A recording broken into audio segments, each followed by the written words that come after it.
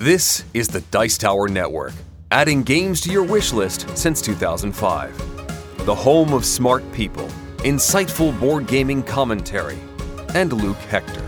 Find out more at Dicetowernetwork.com.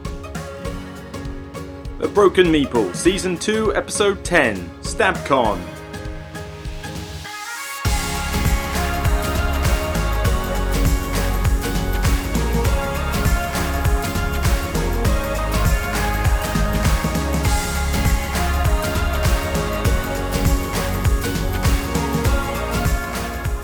Happy Easter everyone, hope you're playing lots of games. This is a short podcast about my experience at StabCon, hoping to give you some more information about the convention in general in case you want to turn up at a later time. So how did it go, was it a success, and what games, new and old, did I get to play?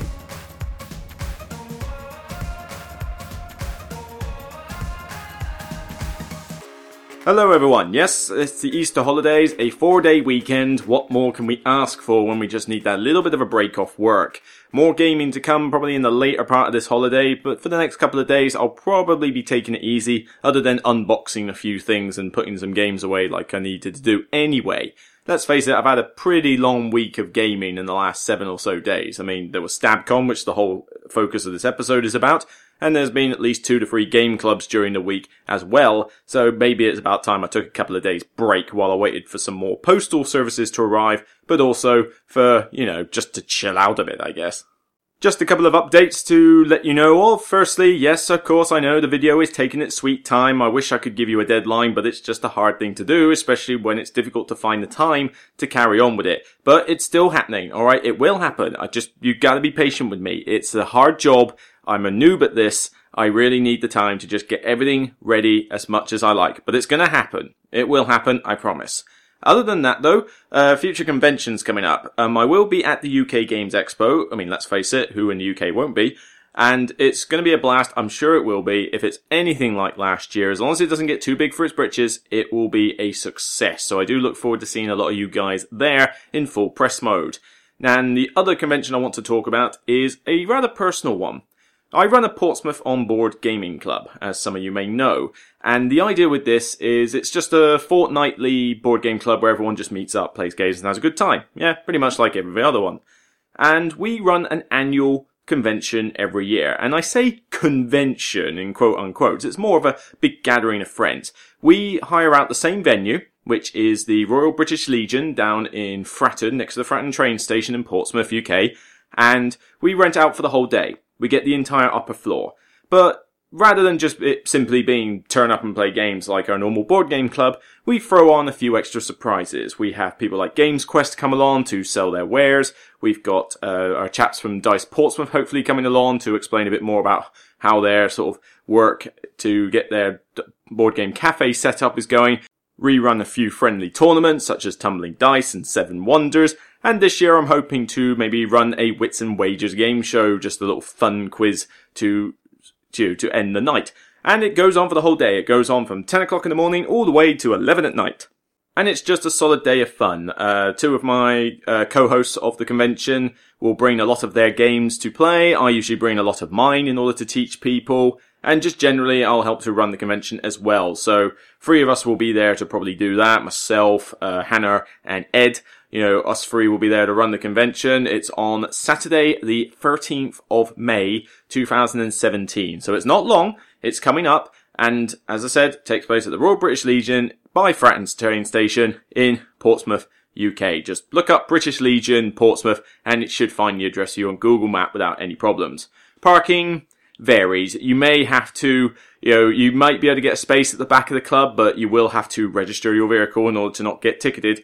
Other than that, just see what you can find locally. I mean, there's car parks around the place. You might have to pay a small fee for the day. It is a Saturday after all, but it's no big deal. If you live anywhere local though, you can easily get a train to Fratton train station and you will literally be within 60 seconds walking distance of the venue. So if you don't want to drive down here, you just want to carry maybe a small rucksack of games, then come along and take the train to Fratton train station and that will be a perfect way to do it. If you want to get some updates on the convention itself, then you can tune into either a meetup.com group, the Portsmouth on Board, or you can look at the Facebook group for Portsmouth on Board. We will put details up on there as time goes by, and if you check out my blog page on Facebook, then, and maybe I'll put something up on the actual blog, physical blog page as well, you'll see me put some updates for that as well, because we want a lot of you to turn up. It is not just open to Portsmouth on Board members, it is a general public opening. We just want you guys to come along and have fun and play board games and let you know we're around. So hope to see a lot of you guys there. I'll probably keep reiterating this in podcasts up until the 13th of May. But like I said, it's going to be fun. We always have a great time each year. It's well run. It's, I believe, cheap entry, something like £5 will get you entry for the entire day. And then you can do what you like, join in tournaments. And there's even a bar if you want to get yourself a drink. So it's definitely worth coming along, playing some games. You can bring your kids along. That's no problem. It's good for the family. It's good for friends. Come along. Hopefully see you then. So that's our Portsmouth On Board Convention, POBCON, May the 13th. Hope to see you there.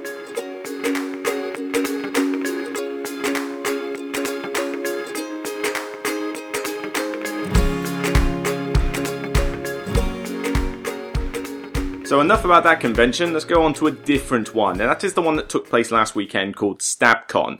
Now, you might get confused with another one that runs further up north in the country. I forget exactly, it might be Stockport, but maybe I'm getting confused. And basically, that's a more larger scheme convention. This one is called StabCon South, and it's a smallish convention that takes place in the Jury Inn in Southampton, UK. It's a very small convention. It's basically, we have the first floor of the Jury Inn, and we rent it out and people just come along and bring games. That's literally it. There's no special tournaments, there's no major events as such, although people can at least book out rooms for games where you want to play something big like Twilight Imperium 3 or some monstrosity 18xx game. Why would you? But, oh well, that's another thing.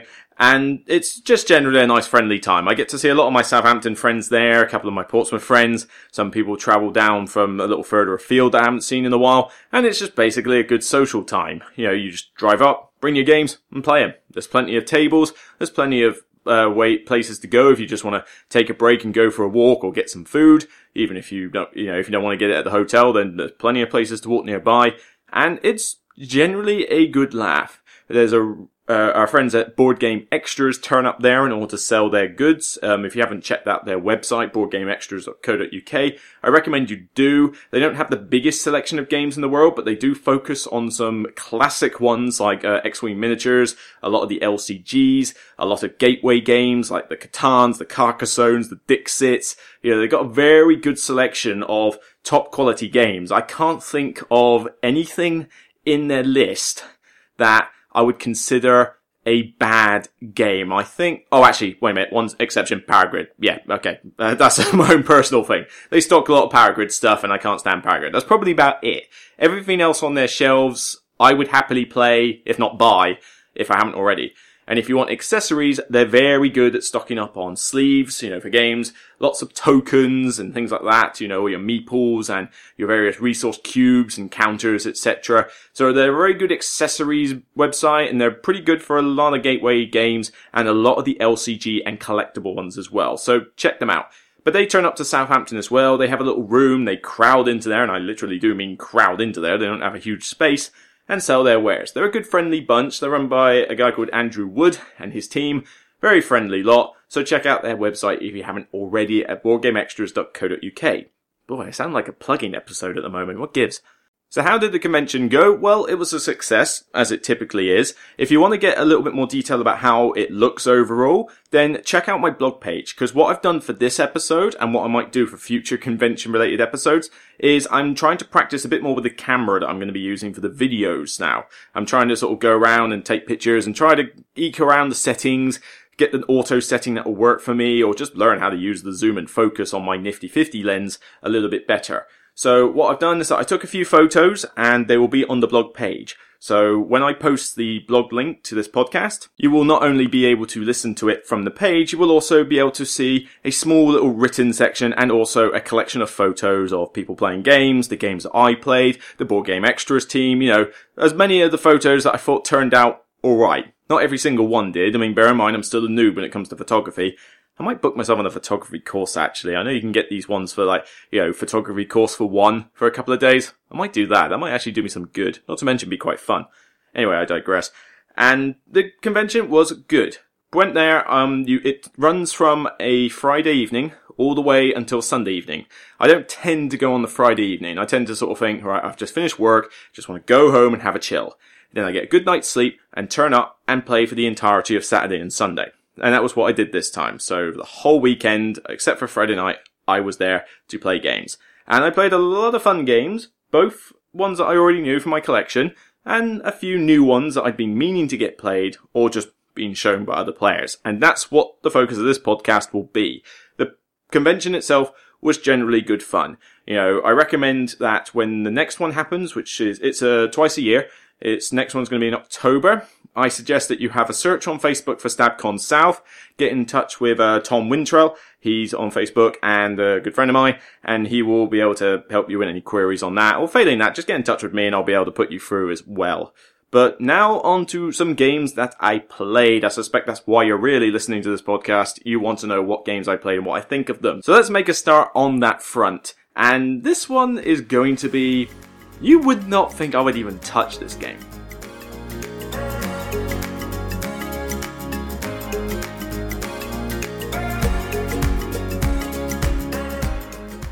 The first game that I played was a GMT game called Churchill, Big Free Struggle for Peace. I think that's the full title for it. And yeah, if any of you know this game, you're instantly thinking, what was I thinking playing this game? You may love it to bits, but why would I touch something like this with a barge pole? It's made by GMT, which is not exactly my favourite publisher. It's a historically themed game, not one that I tend to go for. It is politically themed, one I even less like to go for. But the idea was that I was going to this convention to be taught how to play brass because of the new Kickstarter coming out. I wanted to find out what all the hype was around. Unfortunately, there was a bit of a misunderstanding, and the guy who was going to teach me it didn't realise that I didn't own the game. So nobody brought their copy in. Why would I buy something as big as brass when I don't know if I'll like it or not at that cost in advance? No. I wanted someone to teach me the game. So unfortunately, brass didn't happen. I'll have to use the app or something. I'll play around with the brass app. I know it's AI. I know it's not quite the same, but it should be enough of a teaching tool to at least get me to realise what the game's all about. So instead, they taught me Churchill. And this was a free-player game, so you had the British versus Russia and America, and it's basically set in the Second World War against Germany and Japan, and you have essentially two parts to it. You've got this conference section, which is basically the three leaders debating in this meeting about what agendas you want to pass. So, do you want to have extra funding? Do you want to have global politics or global aspirations or whatever, set in place? Do you want to have specified forces going to various areas of the war? That kind of thing. And that's more of a negotiation and card play section. And then on the other half of the board, you've got this actual war effort, which is basically a bunch of tracks with a lot of text on them. And you have your little sort of forces, your little tokens on there. And on one half of it, you're trying to conquer Germany, and the other half, you're trying to conquer Japan. And each of the leaders has got a different path and a different kind of personal goal that they're going for. Yes, they're all working together to try and stop Germany and Japan, but they have their own agenda as to how they're going to get points by doing it. Now, it took a long time not only to play this game, but also to get the rules explained, and this was a slight worry. I did end up with a splitting headache during this game, which didn't help either, but I was kind of thinking, oh my god, this is a lot of rules that I'm having to be explained before the game even starts. This was a slight, bad, oh my god, this is going to be one that I enjoy. And then the game did take a long time. We're talking at least 3 and a bit hours this game took with 3 of us, and that is too long. It is too long, but it sounds like I'm talking negatively about the whole game. I actually still enjoyed myself. I don't think the game is brilliant. I thought it was okay. I thought it was about average. The main reason that I was getting enjoyment out of it, though, was because of the conference section. I didn't really care too much about the whole war bit and all that bit. That just seemed like one glorified admin track, and I'd forgotten half of the bits on it. I didn't like the fact that when you score at the end of the game, it's based on how much spread you have, although we'll get onto that later. And I was more interested in the conference bit, because I love negotiation games. And in here, you had this cool little card play system where basically you had all these leaders, not that I know who any of them are, because I know nothing about this historical period, which, sounds a bit weird because it's called Churchill, and let's face it, he's one of the greatest British leaders of all time. I really should know this stuff, but, history's just not my strong point or interest.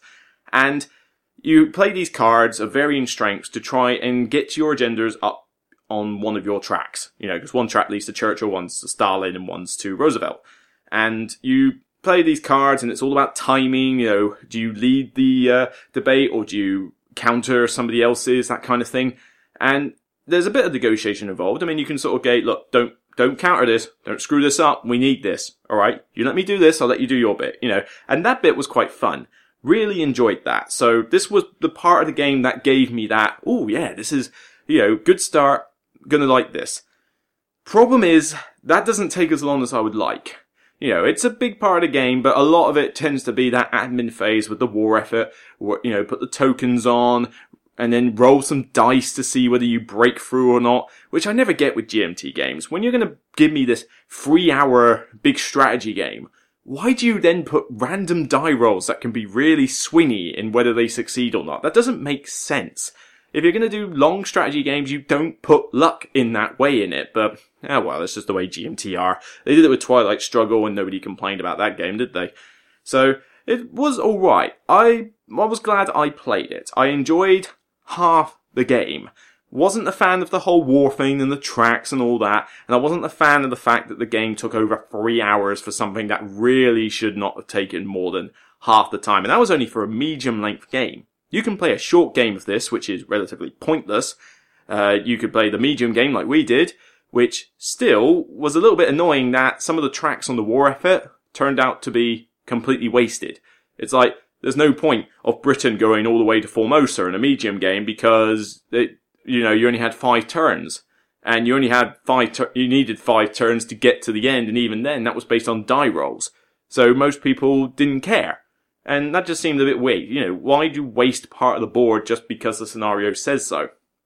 And then the long game has the full 10 turns and the full, map is worth it. So I'm sure that's the proper way to play this game, but I'm sorry, if this game took 3 hours with a medium game, you are not going to sit me down in front of this to play the long game for 5 or 6 hours. It's just not going to happen. Ever. So, it was alright. I thought part of the game was good. Card playing, conference and negotiation, fun. War effort and tracks and the scoring system at the end, which basically, if you win by too many points, you lose and the person in second place wins.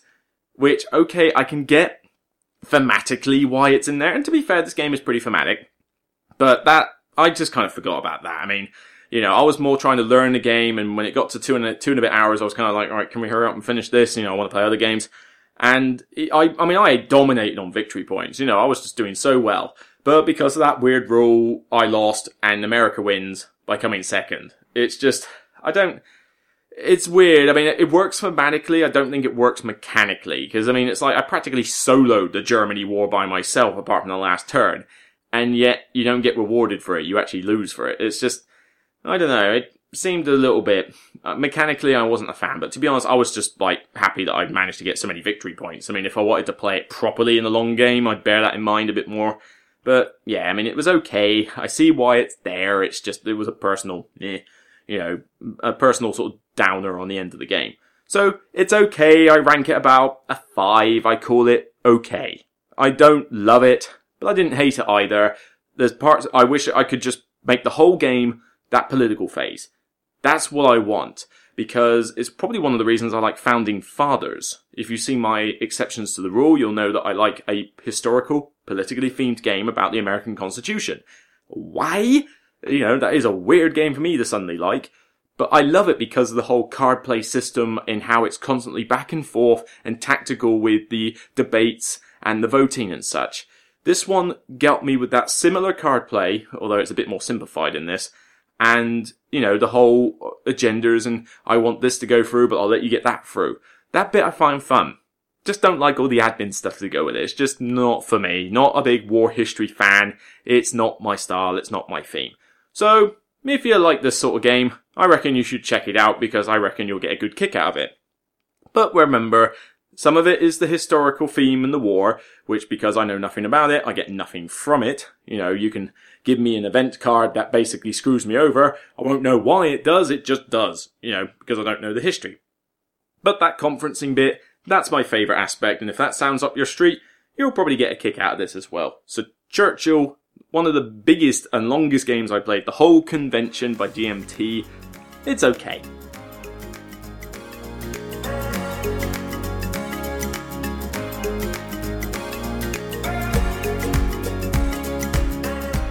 So around something as heavy as Churchill, there was a few lighter Euro games to be played, and some big classics involved, like Seven Wonders with some of the expansions, Mission Red Planet, which I always enjoy teaching. That is one of my favourite games of all time. I think it squeaked onto my top 10 last year. Great with the Fantasy Flight reprint. And also a good chance to play little nice fillers like King of Tokyo and stuff like that. But the next new game I want to mention is Article 27. Now this one won't take me too long to explain because it's quite a short game, but I've been wanting to check this one out for a while because it sort of arrived and then no one really talks about it or even mentions it. It's this really light negotiation game where each of you is effectively involved on the UN or something similar anyway, and you have these tokens on different colours. I mean, the theme is pretty much non-existent. It's pretty much colour tokens. And each round, you are negotiating with all the other players with one person in charge with this cool wooden gavel. It's quite a nice little component. And the idea is that you have a secret goal that you want certain tokens to get through for most points. And each round, these other tokens are dished out that match all the colours, and you put them in front of you behind this really bad shield. It really is bad. And the tokens will be placed on your board, and depending where they go, they will give you positive or negative points for them going through in this particular voting round. So everybody's got their own secret, group of these tokens, and you don't know what they've got. It's all hidden. So the tokens are placed out. The person in charge says, you know what, I'd like red and blue to go through.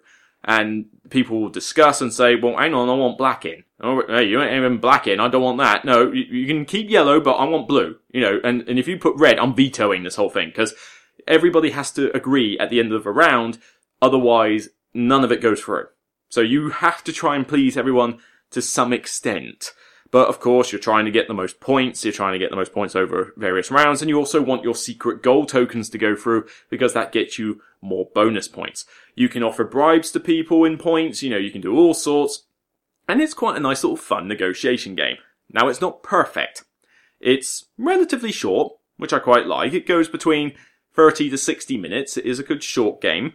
It's a nice light negotiation game, because pretty much all you're doing is trying to get colour tokens through. There's nothing particularly massively tactical about it. There's certainly nothing particularly complex that you have to learn, so it's very light.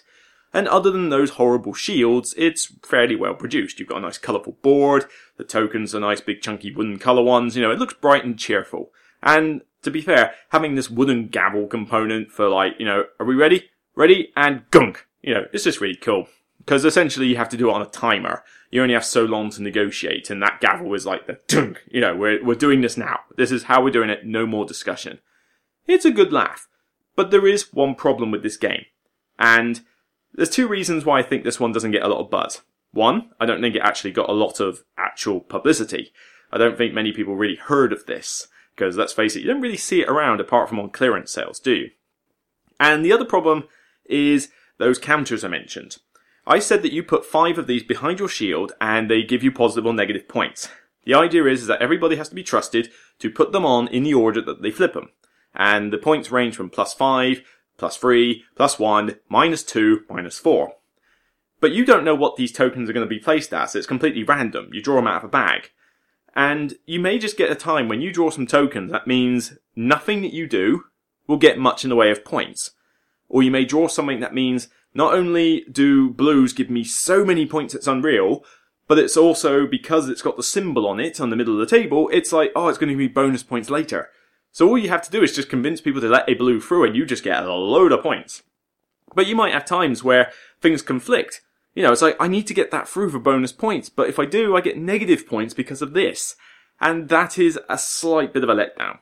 Now, if the game was longer, I'd have more of a problem with it. But the fact that it's relatively short, between 30 to 60 minutes, I don't mind that too much. Luck in the short game is okay, and you do have a bit of fun with the negotiation front. So I think it's pretty good. You know, I'd give it about a 7. A 6 or 7. I think it's good fun to play every now and again. There are negotiation games I would rather play. I would certainly rather play something a bit more, maybe a bit more role-play fun-like, you know, Sheriff of Nottingham or Cosmic Encounter. But then I like a lot of the more heavier negotiation games like New Angeles recently, for example. But sometimes you don't have a lot of time, you want a 6-player game, which is not easy to find, and you just want something a bit light that involves you actually interacting with your fellow gamers. And so Architectural 27 fits that bill quite nicely. It's not one that I'll go out and buy, but a good friend of mine has it from the Southampton Club, and you know what? If they run it out, I'll be keen to play it every now and again. So, Article 27.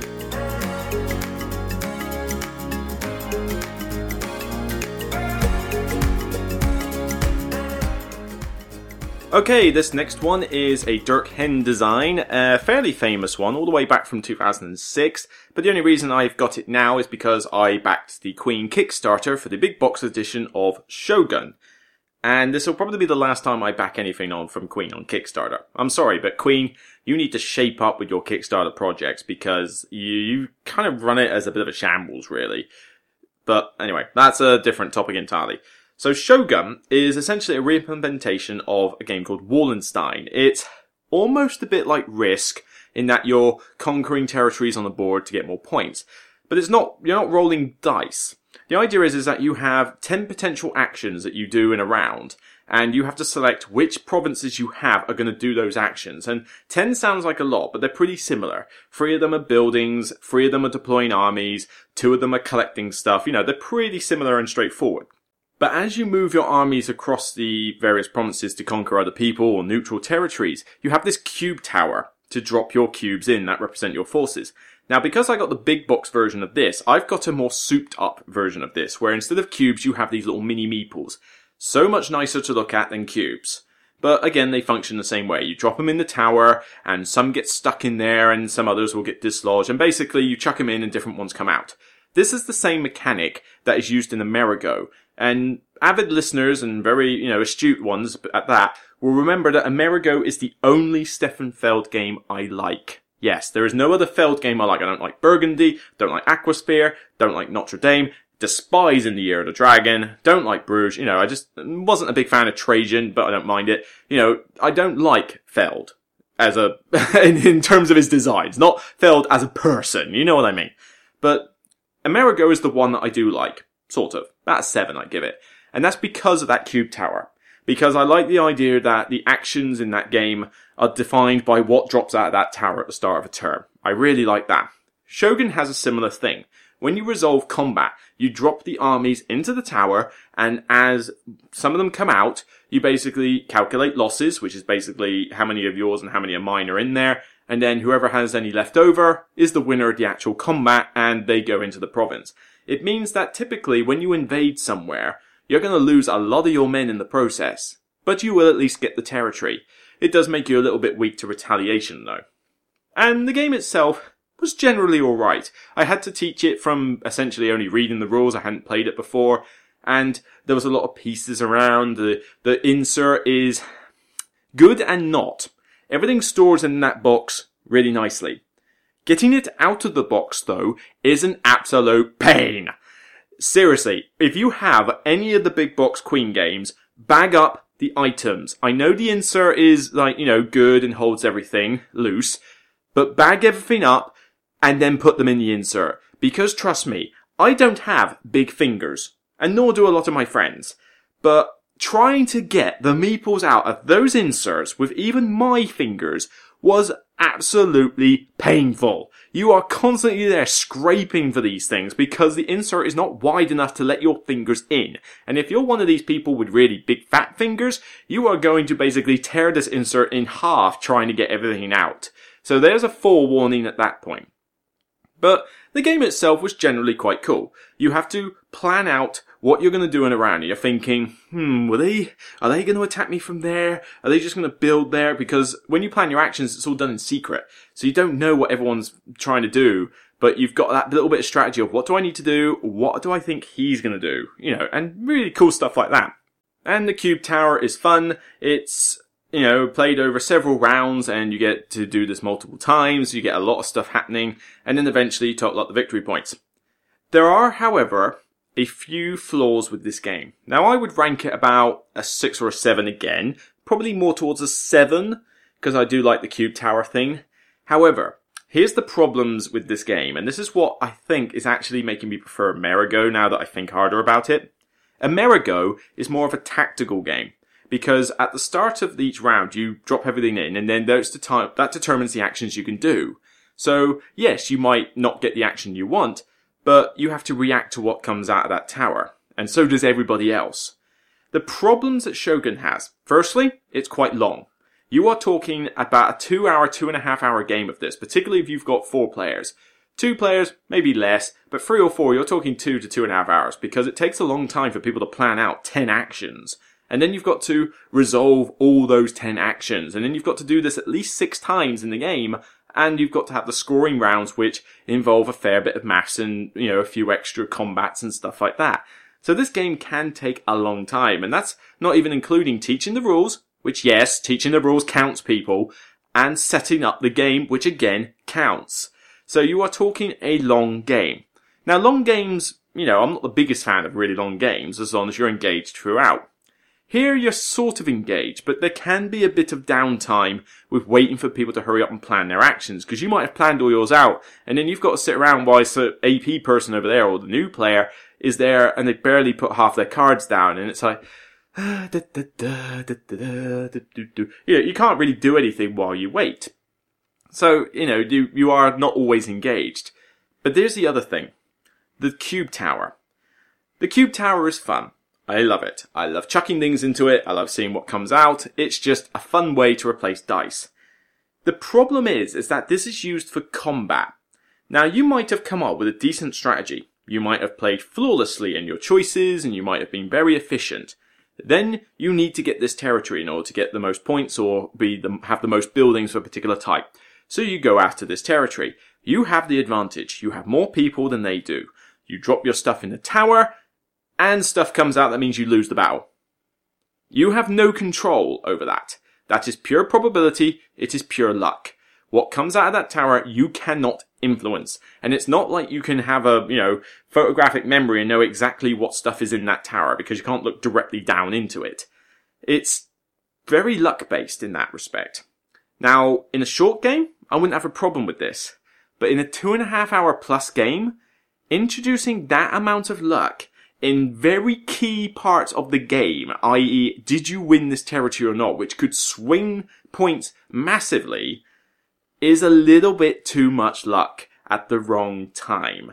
It can be a sour spoiler for people, as I know it did in the game we played, where somebody had just bad luck. They either didn't get good in the turn order, or when they were supposed to win a battle, they dropped the stuff in, and for whatever reason they didn't. And it can mess you over. Yes, you kind of have to anticipate that, but what if somebody else doesn't have this problem? They instantly have the advantage. And also, new players won't necessarily know the best way to do their actions, or who they should be gunning for. One person ran away with the lead because no matter how much I told the other players to actually go after them, they just kept squabbling themselves and doing their own thing. It's like, well, I can't take this guy out by myself and do my own thing. And it's kind of a little bit weird. It probably favours people who have played the game multiple times rather than new players. And this is another put-off with me. I've got to deal with a long game, an insert, which is not the easiest thing to get things out of, lengthy rules to explain. It's dry. Yes, it's set in Japan and that, but it's not really a thematic game when you think about it. I doubt I'll use any of the mini expansions because it's just more rules to explain. It's long, I already said, and it's quite lucky in a lot of respects. Yes, there's some elements of strategy, but that cube tower can mess you over and you don't have the control to do much more than, say, mitigate the probabilities of it. It's different from Amerigo, where everyone has to deal with that, what actions are available. Everyone can get something out of it. But for you to just have your one thing messed over because that tower just did not like you is a little bit much to bear. So I don't know if I'm going to be hanging on to this. It may be one that I'll stick on the Expo trade stall when it comes up at the end of, at the start of June. I'll have to give it one or two more games to see, but at the moment, even though I kind of enjoyed it, 6 or 7, I don't know if it's one I'm going to be able to keep. So that is Shogun from Dirk Hen and Queen Games.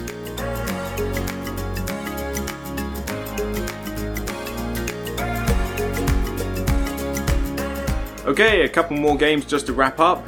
First one I'll just talk about quickly. I got to play another cool 5-player game of Caverna. Really love Caverna. It's a great one to get out, especially with my friend Justin, who loves this game and just gets into it, role plays it, has a great laugh. He's a great person to play games with, I think, actually, because, he just gets into the theme, he role plays it, he just has a barrel of laughs. It's like watching a little kid again, a kid in an adult's body. It's just really cool. But I had a similar experience. I was getting into it, role-playing it, and I tried a really weird tactic of never going outside. Ever. I used a writing chamber to make up for negating points, but I basically set up a massive mining colony inside my cave and never went outside. Yes, it was not the most optimal way to play the game points-wise, but I don't care about winning the game in Caverna. Some people are just obsessed with, I must win this game, otherwise it's not enjoyable, and I must min-max every points I can get. No. I just want to enjoy the game. If I want to win Caverna, I can play well and probably win it. I don't know the most optimal strategy ever, but I certainly know what I should probably avoid and what I should do when doing any particular strategy. But I like going for thematic ones. I like going for these weird ideas. And this time I said I was never going outside. Ever at all. Apart from adventuring, which technically you could argue is going outside, but I like to say that I went adventuring in the caves. But I never made any farms, never made any stables or anything like that. I just had donkeys, I had one pair of animals in my room, a couple of extra dwarfs, and a bunch of mines. It was funny as anything to see my place do, the weirdest form of that. And feeding basically had to come from adventuring, finding little bits of food in the caves, and using the working cave to feed my kid ore and stone and wood for basically the whole game. What a lovely dwarven diet. But it was a good laugh, and I still came second out of 5 people. That's pretty impressive. Out of 5 people to come second with a really weird strategy. Of course, Justin won it because he was playing optimally. But, I still had a good time. So that was a good fun game of Caverna. But the next one that I want to talk about more in detail is Crisis. Crisis is an economic game from Ludi Creations, and economic games you'd think I wouldn't go anywhere near. And to be fair, when I got asked to playtest this last year at the UK Games Expo with, some of the people from Ludi Creations, I've met the person who runs the company, he's a good laugh, and I was, thinking, oh god, it's an economic game, am I going to like this? I don't normally go for this sort of thing, but I gave it a shot anyway, because the theme sounded a bit more interesting. Because you are investing in these companies and you're getting employees to power these companies, produce resources and export them. Okay, standard economic front there. But it takes place in this made-up world called Axia. And Axia is on the verge of bankruptcy. And the idea is that the game could end in 2 ways. It can either last all through to the end of the game, in which case, great, you kept Axia going. Or, if Axia goes bankrupt, you don't count points for money and the game ends immediately. So it's just whoever's in the lead at the time. So you've got this added little bit of tension there. And that theme carries over quite well, because you're sort of thinking, right, well, do I need the game to go much longer, or am I okay with just holding back and letting it tank a bit? Now, typically, you know whether you're in front, if you're in front in the lead, you don't mind if the place tanks. But if you're at the back, you kind of need it to go forward. And the way it's determined as to whether it goes bankrupt or not is that every round there is a victory point goal. And depending on how high above or below that goal all the other players are, determines how far down this track Axia's status level goes, green, yellow and red. And depending what level you're in, these different events come out that make life worse and make certain things cheaper. It's quite cool. But typically you're basically going through and it's worker placement. You invest in companies, factories and resorts and banks, get employees to power them, produce resources, make money, victory points, the usual economic front. This one I actually still quite like though, and I still keep. There's something about it. Firstly, looks very pretty. For Ludi Creations, this is pretty good component quality. Good solid wooden meeples, good colours, good clear board, very nicely done. Even though I do think that the fact that they call their companies Bank 01 and Farm 04 and stuff like that is a bit lame. Seriously, you couldn't come up with some better names for these companies. You had to go with just generic Farm 02. I don't know. It was their choice. I did ask them about this, and it was what they wanted to do. But personally, I would have liked some names. But it's a worker placement game, and it functions in a similar way to Pillars of the Earth. Pillars of the Earth has a worker placement mechanic where you place your workers out, and then everything resolves in a certain order. Well, this one is the same thing. You put your workers out, and then in a specified order, it resolves all the actions. So, do all this, do all the employees, do all the imports, do all the production, do all the exports. And basically, you're trying to be efficient, you're trying to get money, and obviously have the most victory points at the end of the game, and try and keep Axia in good stead. This is a good, fun economic game. Probably my go-to choice for an economic game right now. It just seems, it's not that long. I mean, 90 minutes to 2 hours max, that's an acceptable length. The maths that you do in it is not complicated. It's not like Power Grid levels where everything is all in the hundreds and everything. No, it's fairly simple maths. You still got to be efficient. You still got to plan and be strategic. But, the money situation is like, oh yeah, I need that for that. And that will do. Okay, right, good, we're good. And you don't have to be there APing like crazy for it. The workers, you've got 4, maximum 5 workers to place out, so it's not like that takes very long. And everything just sort of follows very smoothly in a kind of logical fashion. Are there any problems with it? Sort of. You can pick up these cards which give you bonuses. They can be quite swingy. You might just get something for free that's like really great, and then another one might be, oh, that does that and that's not that important. It's kind of like the similar problem that Viticulture had before Tuscany came and completely solved it. I think those cards can be a little bit swingy. Other than that, though, the game itself is a good laugh. The difficulty setting can be tweaked, and I suppose that's one other slight flaw I have with it, because you can tweak it to be easy, medium, or hard. And on easy mode, you might as well not even care about Axia, because it will never go bankrupt on easy mode. And that kind of ruins it a little bit, because you want to have that tension. On medium mode, there's a chance it will tank. It usually ends up that you'll start off bad, and then get to a point, and then when everybody's engine starts rolling, Axia is now in safe hands, you don't have to worry about it. But there is that chance it could tank. Hard mode, oh my god, you have to work hard to keep Axia in check, otherwise it's going to end.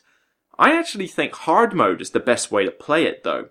Because on medium mode, you get to a point where Axia is pretty comfortable, whereas in hard mode, it is tense throughout, and you never know when the game is likely to end, and that is a really good way to play it. Yes, there's a good chance it will tank, and you will probably tank more than you will actually finish it.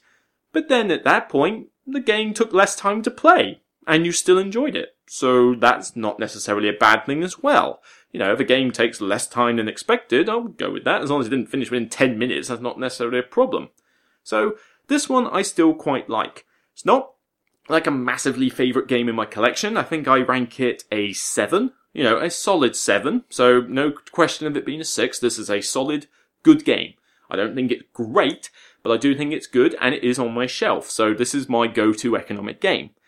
Will there be any expansions for it? We don't know. I very much doubt it. But on its own, it's still a pretty solid economic game. So if you haven't seen it already, it's not the easiest one to find in shop shelves, but look up Ludi Creations and look up the name Crisis. It's a cool little economic game if you want something a little bit simpler than some of the heavier ones and like a bit of worker placement to go with it, but also want a theme that carries over quite strongly in how the game operates. That's Crisis.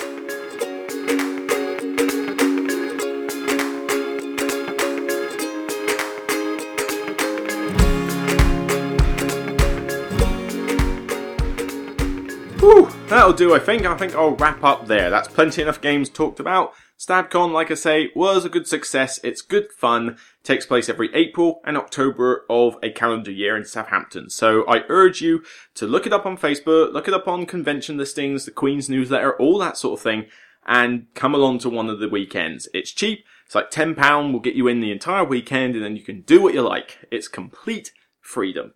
It's a great one, particularly if you want to play a lot of those really long, epic games. And I'm not just talking the dry Euros and the 18xx's. I'm talking the big, long, Ameritrash games like, Twilight Imperium 3 and Talisman and stuff like that. If you want to play long games, it's a perfect chance to do that, because you will find players easily for whatever it is you want to play. Other than that, just turn up, play games, I'll be there, and so will other people, so it is a great time. And to be fair, I just like going to conventions anyway. I mean, StabCon was good fun. We've got our POBCON one that I mentioned before. I'll be at the UK Games Expo. I'll probably be at Essen this year. I don't know what other conventions I'll be at, really. I'm possibly Manicon, I don't know. It's quite close to my brother's wedding. I'll have to think about that one. But probably not MidCon. I'll try to go to SawCon next February. I missed it this year. I'll try to go again next year in February.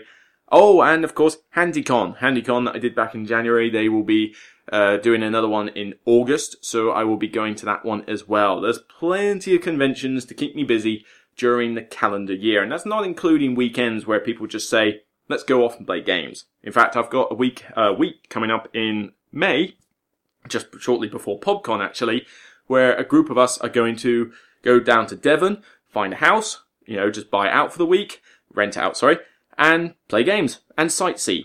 It's something I used to do with a bunch of friends from college, like every year since I was 17. We used to rent out a place for a week and go sightseeing. I've visited so many places around the UK and Ireland and Scotland as a result, even the Isle of Wight, and it was great fun. But, of course, they only played so many games, they all had kids, which, I'm not a big kid person, and I stopped going with that group now because it felt more like a nursery day than it did an actual holiday. Well, in this case, it's just going to be a bunch of us from the Southampton Gaming Group, no kids, just big house, pool table, whatever food and drink we want, all of sunny Devon around Dawlish and Torquay and that to explore, which, back to the West Country, my neck of the woods where I just feel a bit more at home. I like being around Portsmouth, I like being around, the south end of the coast, but you know what? It's nice to go back to the West Country every now and again, where my accent doesn't stick out quite so much like a sore thumb. Because so many people comment about my accent on this podcast, it's ridiculous, and I don't blame you. It's my accent, it's never going to go away. It's like one of my defining features, shall we say, the farmer talking about board games. Anyway, that's it for me. I better get on with editing this, because I want to go to the gym later and enjoy more of my Easter Friday. So, that's it for me. Take care, enjoy your 4-day weekend, those of you who have a long Easter, and remember, it's only a game. Take care, everyone. Thanks for listening. If you want to find out more about the Broken Meeple, there are various sources for you to choose from. You can check out the written review blog at brokenmeeple.blogspot.co.uk. You can find me on Facebook at The Broken Meeple. You can find me also on Twitter at The Broken Meeple. If you live anywhere near Portsmouth, Hampshire, you can come to one of our board gaming clubs. Search for Portsmouth on Board on meetup.com or Facebook and check out our pages. Also, check out my Patreon page at www.patreon.com/thebrokenmeeple and pledge anything you can to help me get back into video and improve this experience for you. Thanks for listening, take care, enjoy playing games, and from me and everyone else at the Dice Tower, have fun gaming. You're listening to the Dice Tower Network. If you like this show, you might like Rolling Dice and Taking Names, or the Party Gamecast featuring the Party Gamecast. Find out more at Dicetowernetwork.com.